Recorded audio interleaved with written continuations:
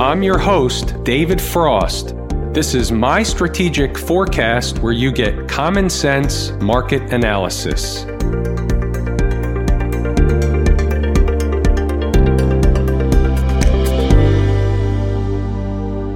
Today is Wednesday, November 20, 2019. We're looking at a daily chart of the SPY or SPDR, which is the proxy for the S&P 500. We have stuff to discuss today. They obviously filled the gap. You see the gap on the chart, 309.55. And by the way, as a result of that, let me just, right out of the gate, thank everybody for all the messages today. Inside the Numbers members, many of them made money on a two-way street today. On one hand, a lot of traders traded the market down into the gap, sold the position, rebought a different position, and rode it back up. Some traders had a one-way ticket. Either way, they had the numbers, they had the schematic, and we had a pretty good handle on the important numbers. Is this the end of the road for the SPY on the downside? They filled the gap. They had a pretty nice rally away from the gap. We know, generally speaking, under garden variety market conditions, that's bullish behavior. But is it good enough? Is that it? Are they just going to continue to go higher? What we'll do here is go to different charts, different time frames to try and answer that question, or at least give us the best opportunity to be right with an answer to that question. But generally speaking, and this is really more of an opinion than technical analysis. We'll get to the technical analysis in a moment. I'm going to give you an opinion first while we're staring at the daily chart. Before I do that, let's be reminded that we were pretty far extended from home base. Now, we're not so far extended from home base, but we're still a little bit extended from home base. It's customary to come back toward home base or eat some time off the clock and let home base work its way up toward price. Well, is this enough is the question. My opinion is not necessarily.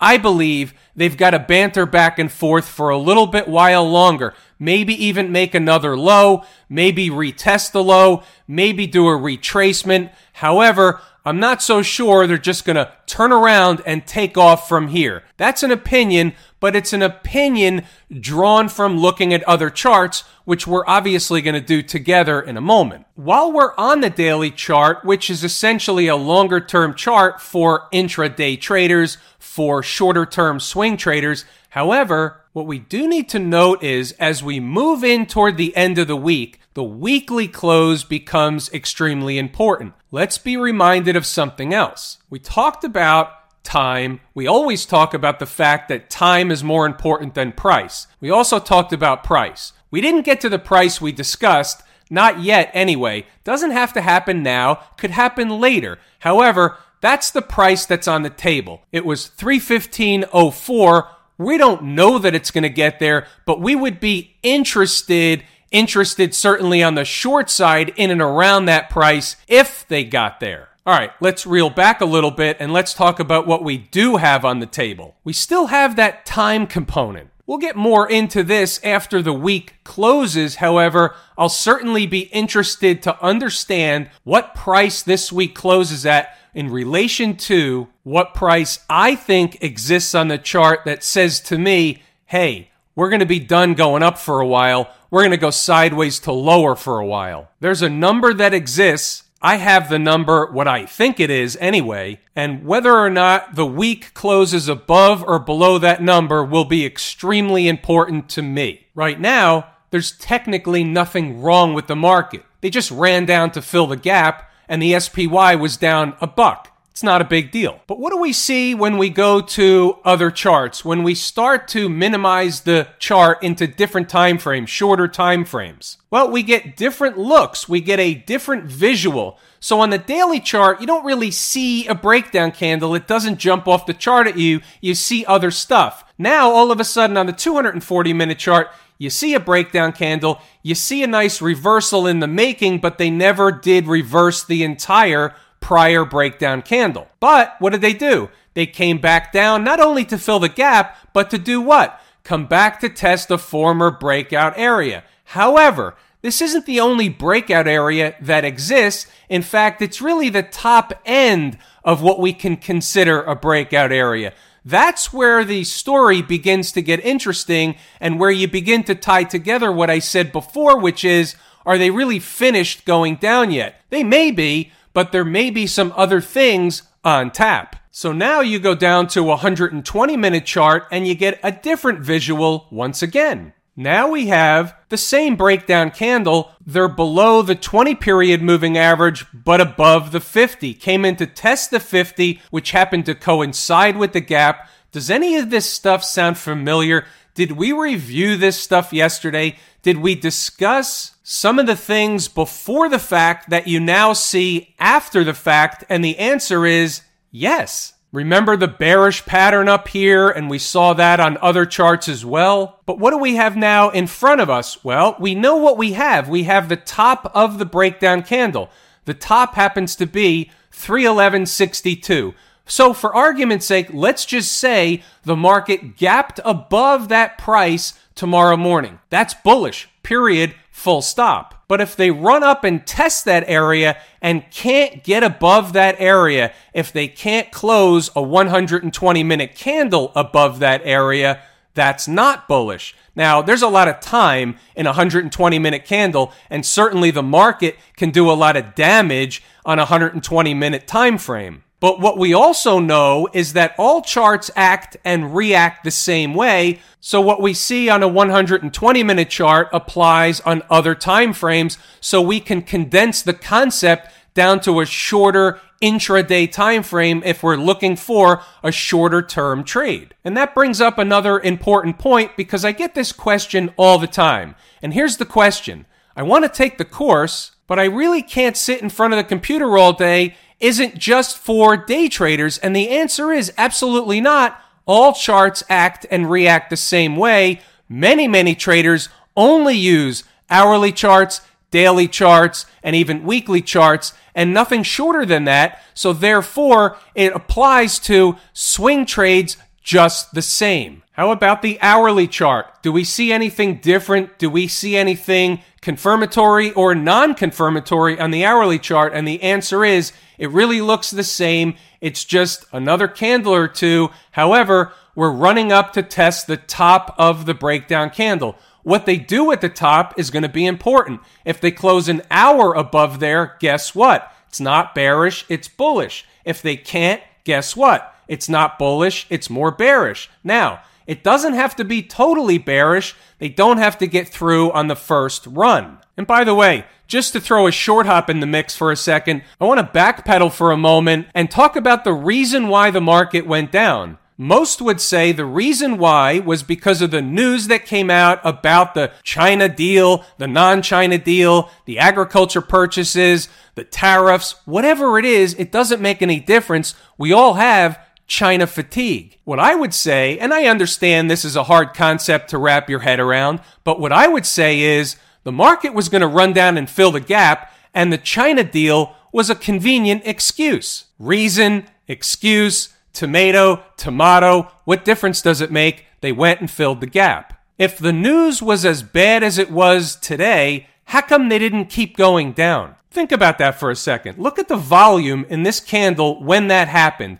The volume was about 15 million shares. This is an hourly chart. That's a lot of volume for an hourly candle. That was real selling. Why did it stop and go back the other way if the news was that meaningful? I can't answer that. Maybe somebody else can. By the way, what else do we have right above the breakdown candle high? Right around 311.50 is the 20-period moving average. So under normal garden variety market conditions, there will be overhead resistance up there. Here's a 5-minute chart. Just to do another short hop, have some fun for a moment. Look what happened here. So on this candle at 1300, comes down and makes a low a couple of pennies below 309.55 and has a pretty quick rocket ride right away from that price. Think there were traders waiting at the gap? And then what happened? What happened then is the trick, trap, fool, and frustrate crew shows up. Why? Because they need to shake out the Johnny-come-latelys that thought they saw a bottom. They need to hop on for the ride, and then they get shaken out with a slightly lower low and then the market takes off. Happens all the time. Here's a 15-minute chart. Haven't we discussed this before? If you've been around for a while, you'll remember this conversation. The market makes a bottom, rips up, and then comes back down to make another low. There are traders here meaning sitting below the low with a stop. They bought the market long, they put their stop below the low. What's down there is called liquidity. Who's going to buy up that liquidity? The big players, the big money players, the institutions. You know what comes next. Little Jimmy had his stop. This is little Jimmy in mom's basement. He had his stop down here, and the guys at Goldman Sachs came and got it. There's another group of traders out there also. There's another group that have been taught to sell the break of the low. Let's discuss that strategy. We've done this before, but it's worth doing again because there's still a lot of traders, even ones like you that are listening to me right now, that like to sell a break of the low. Now, sometimes it works, but here's the deal. It's the 80-20 rule in reverse. 80% of the time, it doesn't work. It's the same trick, trap, fool, and frustrate crew that work both sides of the tape. Let's move on and take a look at Camp IWM. 20-period moving average, spiked through it, closed above it.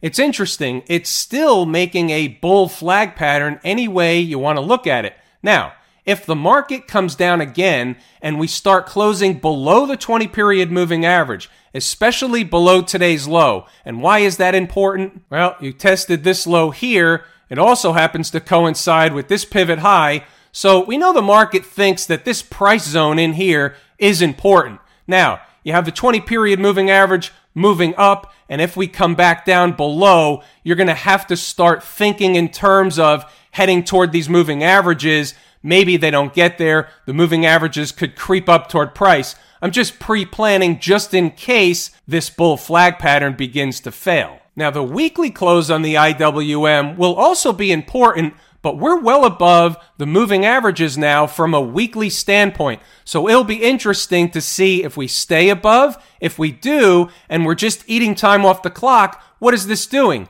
Well, it's essentially eating time off the clock, building energy to make another or continuation move higher, as we've talked about before. We're hanging around the top end of this channel, have not been rejected this time yet from the top end of this channel. That has to be a puzzle piece. It's on the table. When you look at stuff like that, you have to put the day-to-day back and forth nonsense out of your mind, and you have to think bigger picture. What's the market really doing here? Because you want to make sure that you're positioned for the big moves when they happen, rather than trying to hop on a big move as it's happening, which is also known as chasing the market. It's a good thing we took a stop down at the transportation department, because this market is actually giving us information that we don't necessarily get from the other markets. As the second favorite market leading indicator and the number one canary in the coal mine, the transports, which by the way, have been the canary in the coal mine now, haven't they? In fact, I would say that over the last several trading sessions, the transports have given us the most pertinent and clearest picture and information of what's to come. Now, we can say that now because it's Monday morning quarterback, because it already happened. But the reason why it's my favorite canary in the coal mine is because I've gone through this exercise many, many times, and it's the transports that tells the tale. They are absolutely screaming to come down to 10,500. Maybe slightly higher, but that's the general neighborhood. 10,550, 10,600, 10,500. In that neighborhood, you see what I'm looking at? I'm looking at the 50-period moving average and the break-up candle low. Somewhere in that neighborhood is where this market essentially is being drawn to, in my opinion. How about the Qs? They look similar to the SPY. Really the same type of market activity, same price action. And by the way, price action is just a fancy term for price movement. Price movement has been around since the beginning of time. Price action was invented along with many of those useless lagging indicators. You know, the one from Bill and Ted's indicator shop, they don't work. The XLF, anything catastrophic here? No, it's just working its way back down toward the 20-period moving average, eating time off the clock. It's still in a bull flag pattern.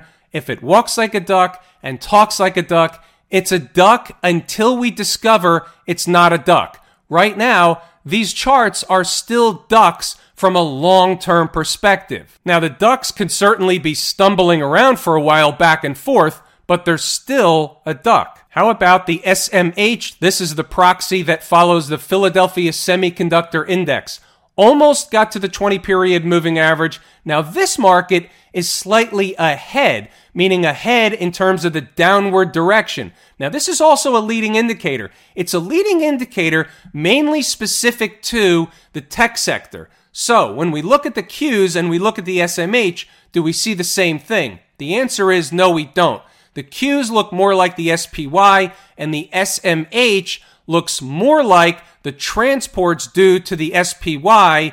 The SMH looks similar to the Qs. So I'm making an analogy. It's not perfect. They don't really look the same when you compare the two. The transports really are ahead of the game. They're the one that's actually leaking the most to the downside. But here's a question for you. What if the SMH needs to come down and fill this gap, or worse, what's the rest of the market doing at the time? Well, I can tell you the rest of the market's not going north, it's heading south. So this is definitely a puzzle piece. It's on the table. Here's another short hop. I haven't done this in a little while. I think it's important for those of you considering becoming Inside the Numbers members to see what was going on today. Here's a copy or the actual pre-market morning notes. Scroll up a little bit, you see the rest. And then if we scroll up here, you see what was going on throughout the day. I'm not going to read it to you. You can stop the video. You can read for yourself and see what the thought process was as the day went on. It's akin to a tour guide for those traders that are active during the day that want commentary for intraday activity, especially when the market starts moving. When the market starts moving, we pretty much have the numbers. Not all the time, not 100% of the time. Nobody does that, but you know the routine. We get it right most of the time. We also had some stocks on the move that hit their target numbers today. We didn't get one of those Roku-like trades, but we'll take a look anyway. Stocks on the move look like this. We'll get it to the screen here. There they are. We'll take a look at the charts. We'll go through the charts. Nothing was earth-shattering. By the way, before we move on, let me just point something out and focus on this. Think about what was said long before the market opened. This is part of the pre-market morning notes. If they begin getting down to and below ES 3100, we'll be on it and have the numbers. Said early morning low, and that's a number we're talking about earlier, is in the same ballpark as the big fat round number of ES 3100. Logic would say the market participants on the bear side will run a retest of this area or even slightly lower. The bulls will need to put up a goal line stand down there or things could start accelerating. Now here's where you need to pay attention. Where's the next spot below the fat round number? About 10 handles or points lower is another pretty solid area where the buy the dip crowd would likely try and dig in. Here's the S&P E-mini futures contract. Since we were using ES 3100 in the prior conversation, we'll continue on the same plane. Where's the low of the day? 3090.75, about 10 handles or points lower than 3100. The information inside the numbers every single day, if you're paying attention, is valuable. That was also around the gap. I'm saying the numbers and using various charts, but giving it in a variety of different ways because we have traders trading different vehicles. Some trade the SPY, some trade the futures, some trade options. I'm trying to give everybody their due. Back to the stocks on the move. The first one we'll take a look at is T, also known as Ma Bell. Not a big deal one way or the other. We had two support levels. They were relatively close together. It came down first thing in the morning and had a nice rally away from it. Let me show you the problem. This was the problem. This includes the pre-market morning activity. right before the opening bell. They came and did the number and took off, and by the time the opening bell rang, they opened above the number and took off. So a lot of traders would get scared away from that, me included. But just to go and show you the importance of the numbers, to a small degree, you can see the numbers were still supportive anyway. We're headed to a destination. We talked about that yesterday. Some stocks get a really, really fast and tremendous bounce or rally away from the destination. Some have to hang around for a while. We never really know which one is which. The next one we'll look at is JD.com. 3149 was the entry. Again, not a big deal. In fact, earlier in the day, they tried to come down,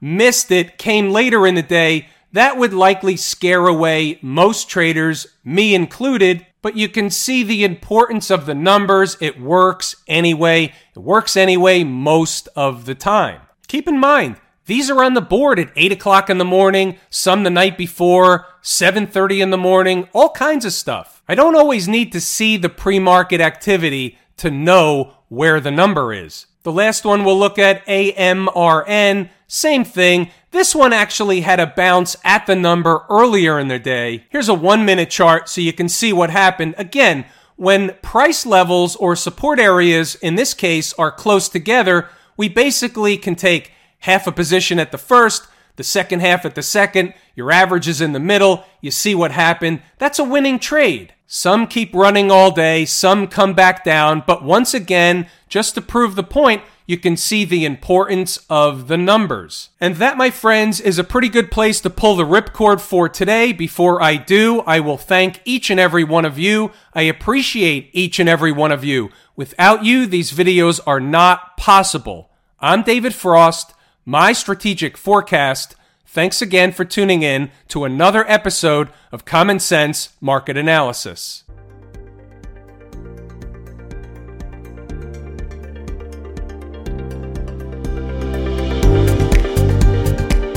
My Strategic Forecast is hosted by David Frost. Subscribe, rate, and review on your favorite podcast app, and please visit mystrategicforecast.com for more information. My Strategic Forecast is common sense market analysis.